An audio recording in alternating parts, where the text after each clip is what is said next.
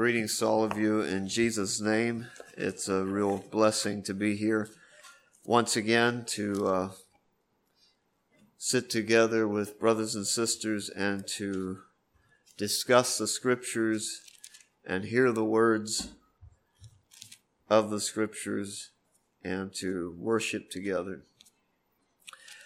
This morning I am preaching once again from the book of Colossians, chapter 3. And you may turn with me there.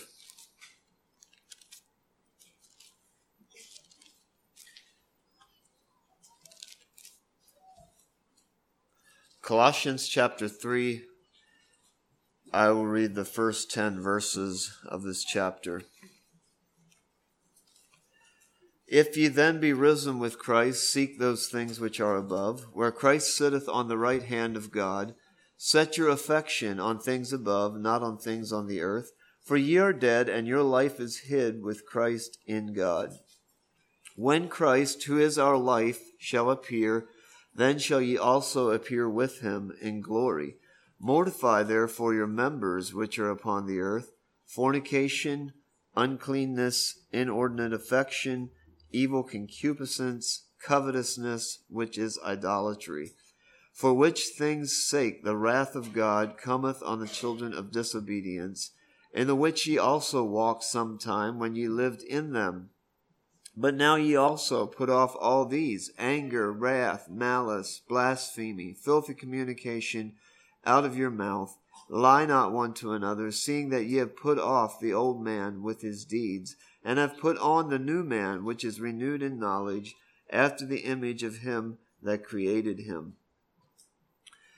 In my last sermon, I looked at verses 1 and 2 and talked about how we are called to exercise our mind to focus on things that are eternal, on the heavenly things. It says, set your affection on things that are above. That's the things that have lasting value and substance. We're to discipline our minds to think on the things that are important to God. Now today I'd like to think about another exercise that we are commanded to do, and that command is from verse 5 where it says, mortify therefore your members which are upon the earth. And then it goes on and gives us a list of things, a specific list of things that we are to mortify. We're to put them to death. The Holman translation says, put to death what belongs to your worldly nature. Now we understand that even though we as Christians have been given the gift of the Spirit of God and we have the new nature of Jesus within us, yet we must still deal with this corruptible flesh. We live in these bodies that were born in sin and corruption. And until the final redemption at the resurrection, we're going to be in a battle. We're going to have to deal with the fleshly nature that is inclined to go against the nature of the Spirit of God. And so this battle between the flesh and the Spirit is something that is addressed many times in the New Testament. Jesus in John 3, when he talked to Nicodemus, he said, verily, verily, I say unto thee, except a man be born of water and the Spirit, he cannot enter into the kingdom of God. That which is born of the flesh is flesh, and that which is born of the Spirit is spirit. So early in his ministry, Jesus kind of sets the stage between this battle of the flesh and the Spirit. The battle, I should say, between the flesh and the Spirit. The Spirit is contrary. The flesh is against the Spirit of God, and the Spirit of God is against the flesh that we live in. Romans chapter 6, 7, and 8 especially talk a lot about this battle, this war between the flesh and the Spirit. And Paul presents to us a choice in these chapters. He says we can yield ourselves to be the servants of sin, or we can yield ourselves to be the servants of righteousness. We can be carnally minded with the result of death, or we can be spiritually minded with the result of life and peace. That's the stage that is set in the New Testament. Galatians 6 says, "This I say then, walk in the Spirit, and ye shall not fulfill the lust of the flesh. For the flesh lusteth against the Spirit, and the Spirit against the flesh. And these are contrary the one to another, so that ye cannot do the things that ye would."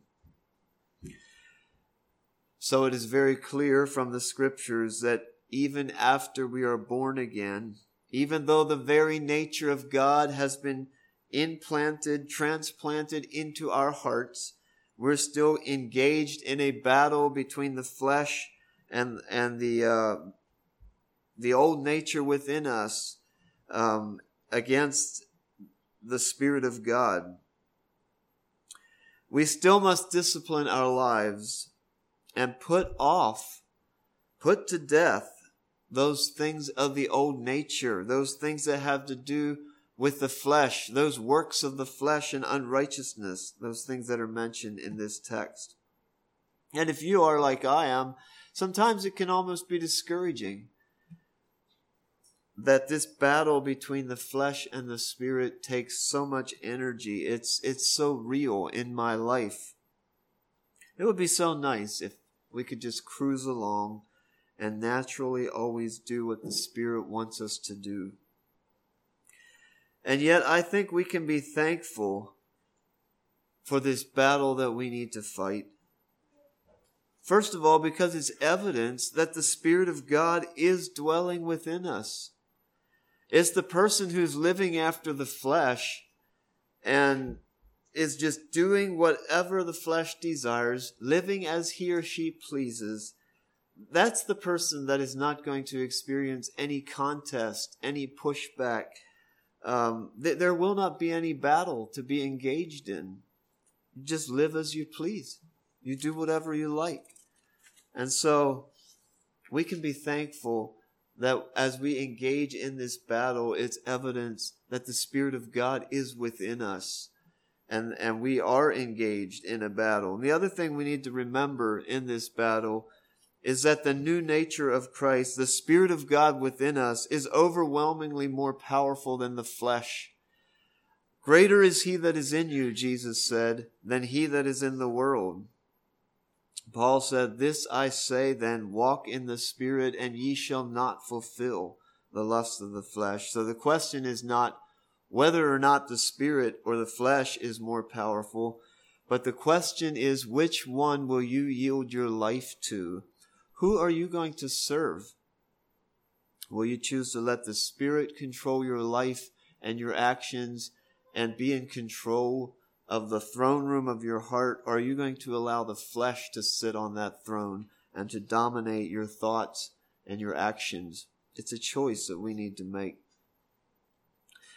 Now, verse 5, it gives us this list of sins here that we are to mortify, things that we should put to death, Paul says, things that should never be named in the life of the follower of Jesus. And I'm just going to go down over this list a little bit and make just talk a little bit about these things. What are these things? First of all, Paul mentions fornication. "Mortify therefore your members which are upon the earth." Fornication, he says. That's the first one. Fornication is sexual intimacy between a man and a woman who are not married. I think most of us understand that. And the world has normalized this sinful activity to the point where people do it almost without giving it a thought in the day that we live in. But this activity is a sin in the eyes of God, and according to 1 Corinthians chapter 6, it says fornicators, they're listed among those who will not inherit the kingdom of God. Those who are engaged in fornication, it says, will not inherit the kingdom of God. So Paul says here to the Colossians and to us, mortify the deeds of the body, put them to death. And fornication is one of those things that we as children of God must put to death. It's not to be named among us. We understand that sexual intimacy between a man and a woman is a gift of God. And when it's expressed by God's design through marriage, in the context of marriage, it's a beautiful thing. Outside of God's design, it will keep you out of his kingdom. It will bar you from his presence. The second one that is mentioned here is uncleanness.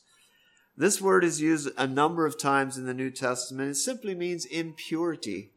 And once again, it's referring to sexual, to moral purity, to keeping the mind and the body and the heart clean and pure from sexual immorality. Uncleanness, impurity of any kind, we're commanded to put those things off. According to Colossians here, we're commanded to put them to death in our lives.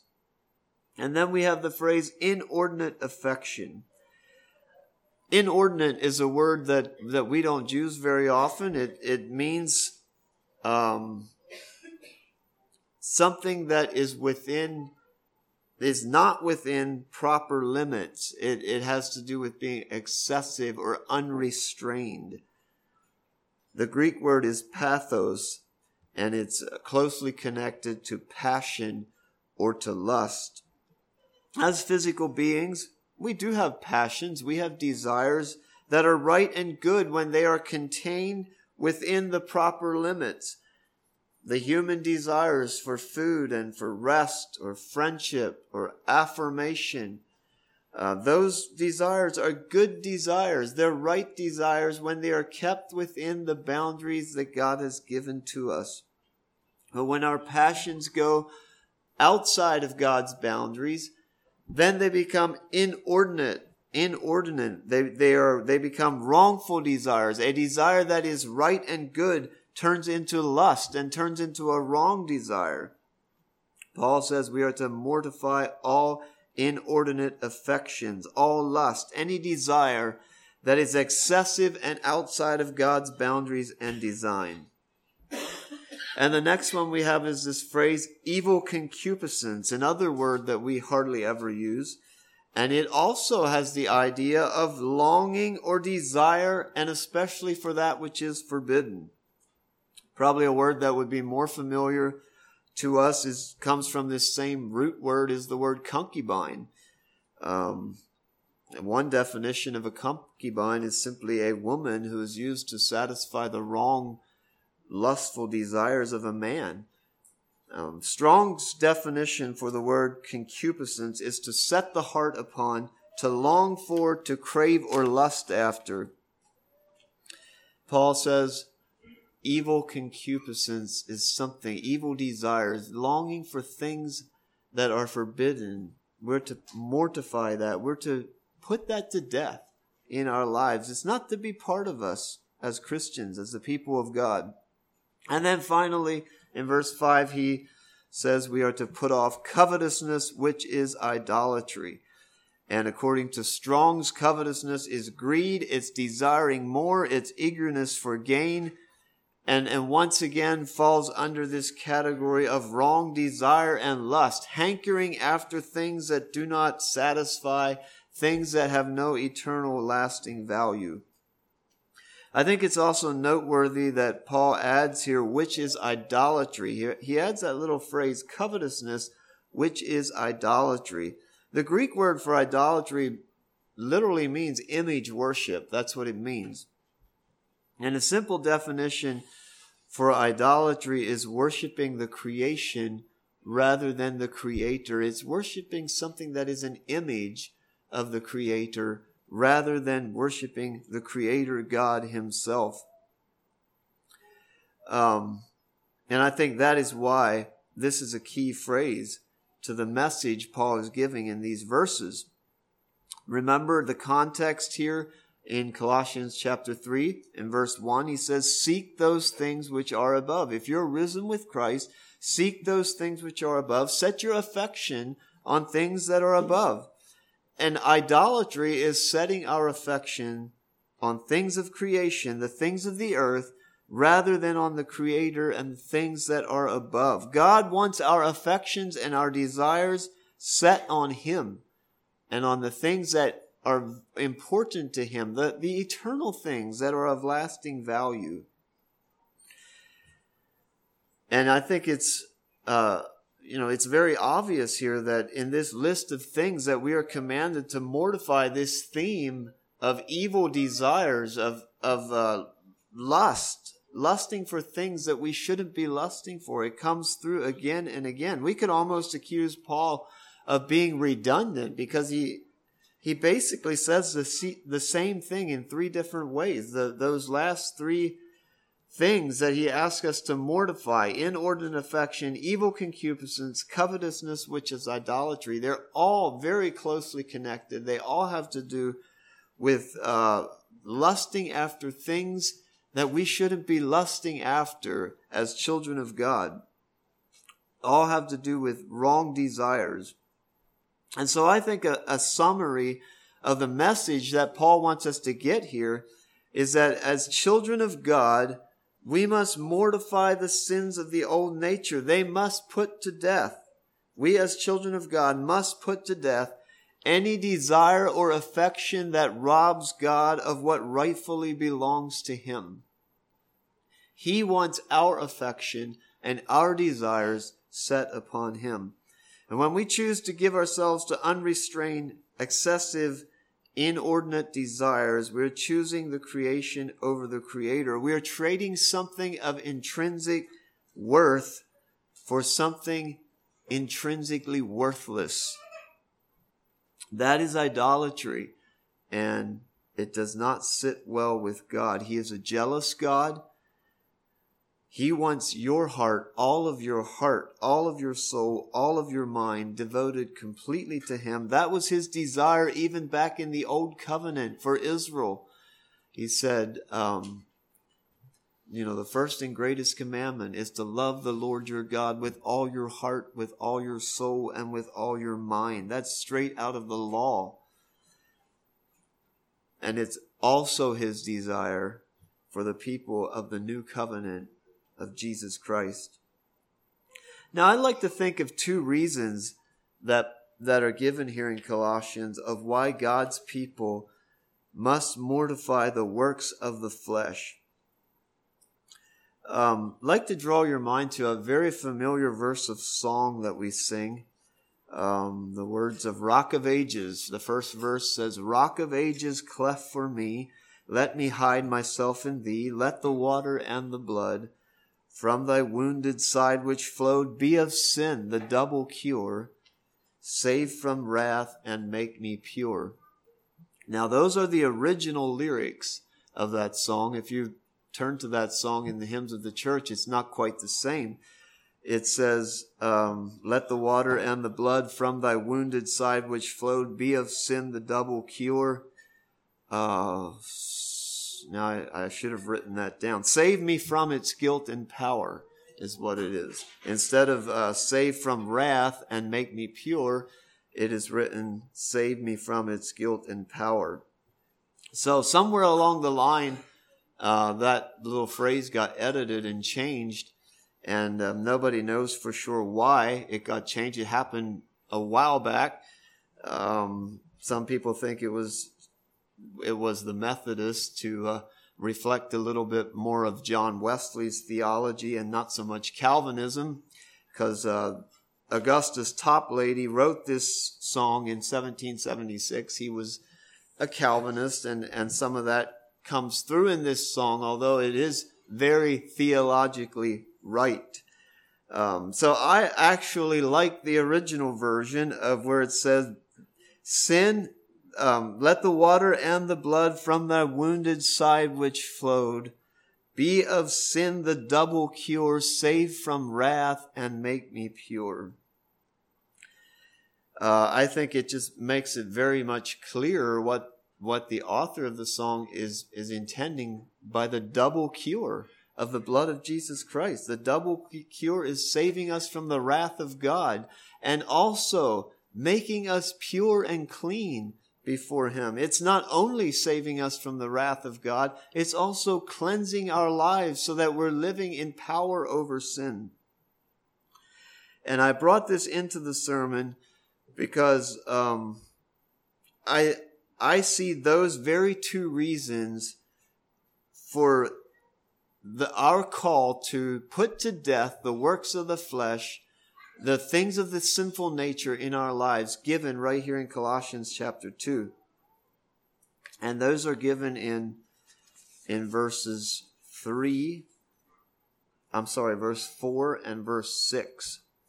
Verse 4 says, "When Christ, who is our life, shall appear, then shall ye also appear with him in glory." And we understand that this verse is speaking of Jesus coming back to receive his bride who will be a spotless, pure virgin. She will be clothed with fine linen, which is the righteousness of God, the book of Revelation tells us. And so this concept of Jesus coming for a bride that is pure, we're going to appear with him. That's the concept of Jesus' blood cleansing us from sin, making us pure, washing us clean. But then we also have the idea, the motivation of the wrath of God. In verse 6 it says, "For which things' sake," it's referring back to verse 5, these things that we are to put off, these things that we are to put to death in our lives. It says we're to put them off, because if these things are a part of your life, the wrath of God cometh upon the children of disobedience. If you're going to decide that these things can be a part of my life and I can still call myself a child of God, it says the wrath of God is going to come upon your life. And so we have this motivation of God's wrath, of being saved from the wrath of God. That's why we put off these things. Now it's easy for us to think here that the children of disobedience, he uses a phrase here in verse 6, "For which things' sake the wrath of God cometh on the children of disobedience." And I was asking myself the question, who are the children of disobedience? Is Paul referring to those who are living in sin and who have never came under the blood of Jesus and who are just freely indulging themselves in living the way that they want to and willingly living in sin? I think it's easier for us to dismiss that phrase to being referring to those people. But I think it's also important for us to remember that if we as children of God, saints, people who have been born again and washed in the blood of Jesus, if we allow these things to enter into our lives and we begin to indulge in them, we are very quickly going to become the children of disobedience and find ourselves under the wrath of God. In fact, I wonder if that's not what Paul was referring to here, is not referring more to those who have experienced the new birth and have professed the name of Jesus and who are following him and yet, or say they are following him, and yet they fall back into these sins of the flesh, these things that shouldn't be named among us. They will again find themselves under the wrath of God. I'd like to think a little bit for the rest of this sermon about these two reasons, these two motivations, maybe we could call them, for mortifying the deeds of the flesh. That of the wrath of God, I'm going to talk about that first, and then also the blood of Jesus cleansing us and making us pure, and him coming to receive a bride that is pure and spotless. We don't talk about the wrath of God very much. Exodus chapter 32 gives us a glimpse of the wrath of God. When Moses went up into the mountain, God had called him up there to Mount Sinai to receive the 10 Commandments, and God was instructing Moses and writing down the law, and he was up there for a number of days, 40 days, and finally he went back down to the people, and as he was coming down, he heard this strange noise, and he found the people dancing naked around this golden calf that Aaron had made for them. And God was very, very, very upset The Lord said unto Moses, I have seen this people, and behold, it is a stiff-necked people. Now therefore let me alone, that my wrath may wax hot against them, and I may consume them, and I will make of thee a great nation. Those were God's words to Moses when Moses came down off the mount and they saw what the children of Israel were doing. He said, let my wrath wax hot against them, that I may consume them. Does God have the right to be wrathful towards his people? He absolutely does. They are his creation. He is God. He has established truth and right, and when his people refuse to walk in the truth that has been given to them, he has the right to judge them. He has the right to pour out his wrath upon them. And it was only because of the intercession of Moses that God didn't act on that wrath.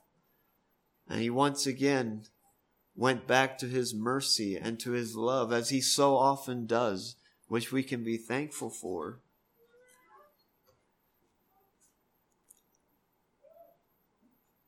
In 2 Kings chapter 22, we have the words of King Josiah.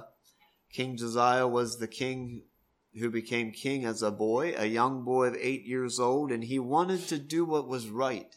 After many of the kings before him had followed after that which is evil and done evil in the sight of God and corrupted the nation of Israel, King Josiah wanted to do what was right. And after the high priest, I believe it was Hilkiah, had found the book of the law, which had long been forgotten, he found it somewhere in the temple, and he brought it to Josiah, and he had the book read. These were his words after they had read that book. Go ye, inquire of the Lord for me, and for the people, and for all Judah, concerning the words of this book that is found. For great is the wrath of the Lord that is kindled against us, because our fathers have not hearkened unto the words of this book, to do according unto all that which is written concerning us.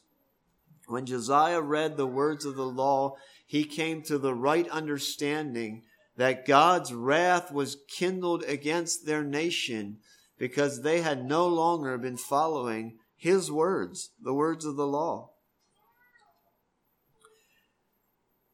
When God's laws and commands are willingly ignored and refused, it kindles, it ignites his wrath. It sparks something inside of him. And it's not an unjust wrath. It's a wrath that is just and right. As parents, we have a lot of grace for our children when they make mistakes, when they unknowingly do things they shouldn't.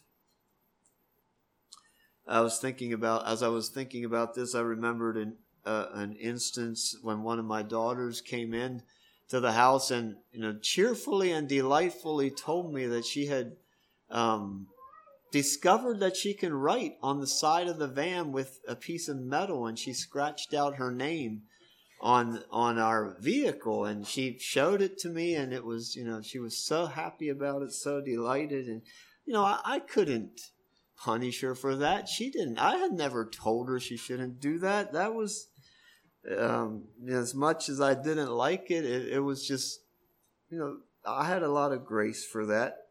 But when my children deliberately and willingly go against what I have specifically and clearly told them not to do, it ignites something within me too. I don't know if it's something, and probably most times it doesn't ignite something that is right. And we as parents probably shouldn't compare ourselves to God, and we certainly don't have the right to anger and wrath like God does. But it helps me to understand the way God feels when his people refuse to do what they know is right. It helps me to understand God's wrath toward the disobedient. It also helps me to realize that I can teach my children, I can help my children understand the wrath of God by teaching them that there are consequences for disobedience. That you can't just do purposefully and willingly what you know you're not allowed to do. You know, we can give our children a picture of the wrath of God, a right and good picture of that wrath if we deal with those things in a right and good way. Anyway, that was, I guess, kind of a bunny trail, but I'm thinking of the wrath of God. Throughout the Old Testament, God's wrath is often displayed to Israel, toward rebellious Israel. The prophets warn them again and again and again, over and over, repent and turn back to doing what you're willingly going against what you know is right. Repent, or God's judgment is going to fall upon you. And again, the wrath of God would come because they refused to repent, and he would judge them, usually through another nation. And they had this cycle that they would go through, and it's almost sad in the history of Israel. But what about the New Testament? Is the wrath of God only a part of the Old Covenant? Is it sort of a quaint thing that has been forgotten now that we live in the New Testament of grace and mercy? Well, some New Testament scriptures. John chapter 3, verse 36. Again, the words of Jesus. He that believeth on the Son hath everlasting life, and he that believeth not the Son shall not see life, but the wrath of God abideth on him. Jesus is the only separation between life and mercy and grace and the wrath of God. There is no other way that we can get out, escape from the wrath of God, but through the life of Jesus Christ. He that believeth on the Son hath everlasting life. He that believeth not the Son shall not see life, but the wrath of God abideth on him. And that's almost an awful thought, to think that there are millions of people who are refusing the Son of God, and that they are living with the wrath of God abiding on them. Should motivate us to get out and to present Jesus and the life that he brings. Romans chapter 1, verse 18, for the wrath of God is revealed from heaven against all ungodliness and unrighteousness of men who hold the truth in unrighteousness. Again, this idea comes through in these scriptures again and again. God's wrath is upon those who hold the truth, who know the truth, but they refuse to obey it. Now, it does seem like God's wrath is not as pronounced, not as vividly displayed in our day as it was many times in Israel. But we should not be deceived into thinking that God has changed and that now he is only a God of mercy and all love. Yes, God is surely a God of love and mercy, and we can be ever thankful for that. But the scriptures also show us clearly that God is a God of wrath, and to those who refuse to come to the knowledge of Jesus Christ, to those who refuse to act on the truth that has been given to them, God's wrath is upon them. And the scriptures also give us the sense that God is holding back his wrath. He's keeping it in store for that day of judgment, that final day. And that day, when time is over, God's wrath is going to be unleashed without mixture. It's going to be undiluted fury and judgment upon all those who knew the truth but refused it. All those who refuse the power of Christ are not willing to mortify the works of the flesh. The scriptures tell us in Hebrews, I think, it's a fearful thing to fall into the hands of the living God. It says they're going to call on the rocks and the mountains to fall on them to try to get away from the wrath of God, but they will not be able to escape. So let's not forget that God is a God of wrath. And let let us motivate us to do what we know is right and to put to death, to mortify the deeds of the flesh. Should be a motivation for us. And I'm glad it's not our only motivation, but it is a motivation for us. But we also have the motivation that Jesus has the power to cleanse us and make us pure and make us clean. And he is coming for a pure bride. And I'd like to think about that a little bit. 1 John chapter 3, we have those familiar words. Beloved, now are we the sons of God, and it doth not yet appear what we shall be. But we know that when he shall appear, we shall be like him, for we shall see him as he is. And every man that hath this hope in him purifieth himself, even as Jesus is pure. Jesus is the pure, spotless bridegroom. He never committed a sin. There was never one blight of sin on Jesus' life, and he is coming back as that pure, spotless bridegroom. He is also coming back to receive a pure, spotless bride. A bride that has been made pure through his righteousness. A bride that consists of millions of people who have taken personal responsibility individually to keep their lives pure from sin. It says here in 1 John, every man that hath this hope in him purifieth himself. Yes, it is through the power of the new life of Christ, and yet we bear the responsibility to mortify the deeds of the flesh, to put them to death in our lives. We're not only motivated to mortify the flesh so that we can escape the wrath of God, but also because we can anticipate being part of that spotless bride that will appear with Christ at the last day when he returns. It says here in verse 3 or verse 4, when Christ, who is our life, shall appear, then shall ye also appear with him in glory. If that is our hope, if that's our expectation, then verse 5 must also be true in our lives. We must mortify the members which are upon the earth, those things that are mentioned there. That is, when in that last day, when Jesus comes to receive his perfect bride, his spotless bride, that is when the church will experience the consummation of her relationship with Jesus. That is when our redemption will be finished in perfection, in fullness. That is when we will sit down at the marriage supper of the Lamb. We do not want to miss that event. You do not want to miss that event. If you miss that, you have missed everything that life is all about. You have lived your life in vain.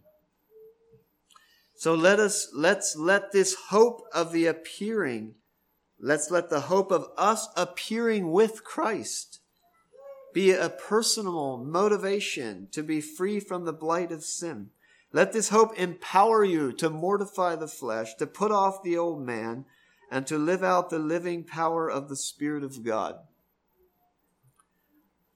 James says in chapter 1, I believe it is, pure religion and undefiled before God and the Father is this, to visit the fatherless and widows in their affliction, and to keep himself unspotted from the world.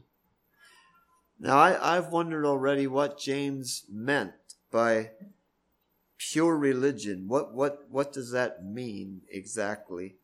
But I believe that we could paraphrase that, or in my own words, I could say that the essence of being a Christian is to visit the fatherless and the widows in their affliction, and to keep himself unspotted from the world. One of the things, when you boil down Christianity to what it really is that we keep ourselves unspotted from the world. We take personal responsibility to live lives that are pure and free from sin, clean. And yes, we do sin, and we understand the blood of Jesus is cleansing us, and it's only through the blood of Jesus. I don't want to omit that fact. Yet we bear responsibility to live by the power of what Jesus has done in our lives, and we need to be responsible for that. We have the hope of being part of that pure, clean bride when Christ returns. I'm going to close by reading Revelations chapter 19. I wanted to read this because it so vividly portrays both of these thoughts, the idea of Jesus coming for his bride that is pure and clean, and then also the wrath of God resting on those who will not be part of that bride. Revelation chapter 19.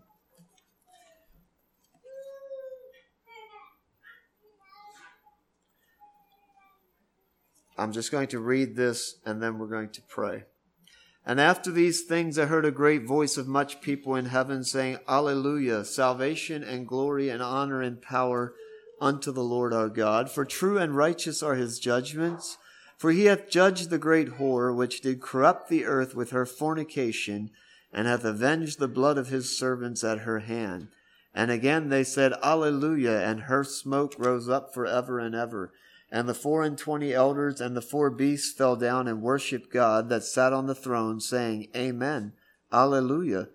And a voice came out of the throne, saying, Praise our God, all ye his servants, and ye that fear him, both small and great. And I heard as it were the voice of a great multitude, and as the voice of many waters, and as the voice of mighty thunderings, saying, Alleluia, for the Lord God omnipotent reigneth. Let us be glad and rejoice and give honor to him, for the marriage of the Lamb is come, and his wife hath made herself ready. And to her was granted that she should be arrayed in fine linen, clean and white, for the fine linen is the righteousness of saints. And he saith unto me, Write, blessed are they which are called unto the marriage supper of the Lamb. And he saith unto me, These are the true sayings of God. And I fell at his feet to worship him. And he said unto me, See thou do it not, for I am thy fellow servant and of thy brethren, that of the testimony of Jesus worship God. For the testimony of Jesus is the spirit of prophecy. And I saw heaven open, and behold a white horse, and he that sat upon him was called Faithful and True. And in righteousness he doth judge and make war.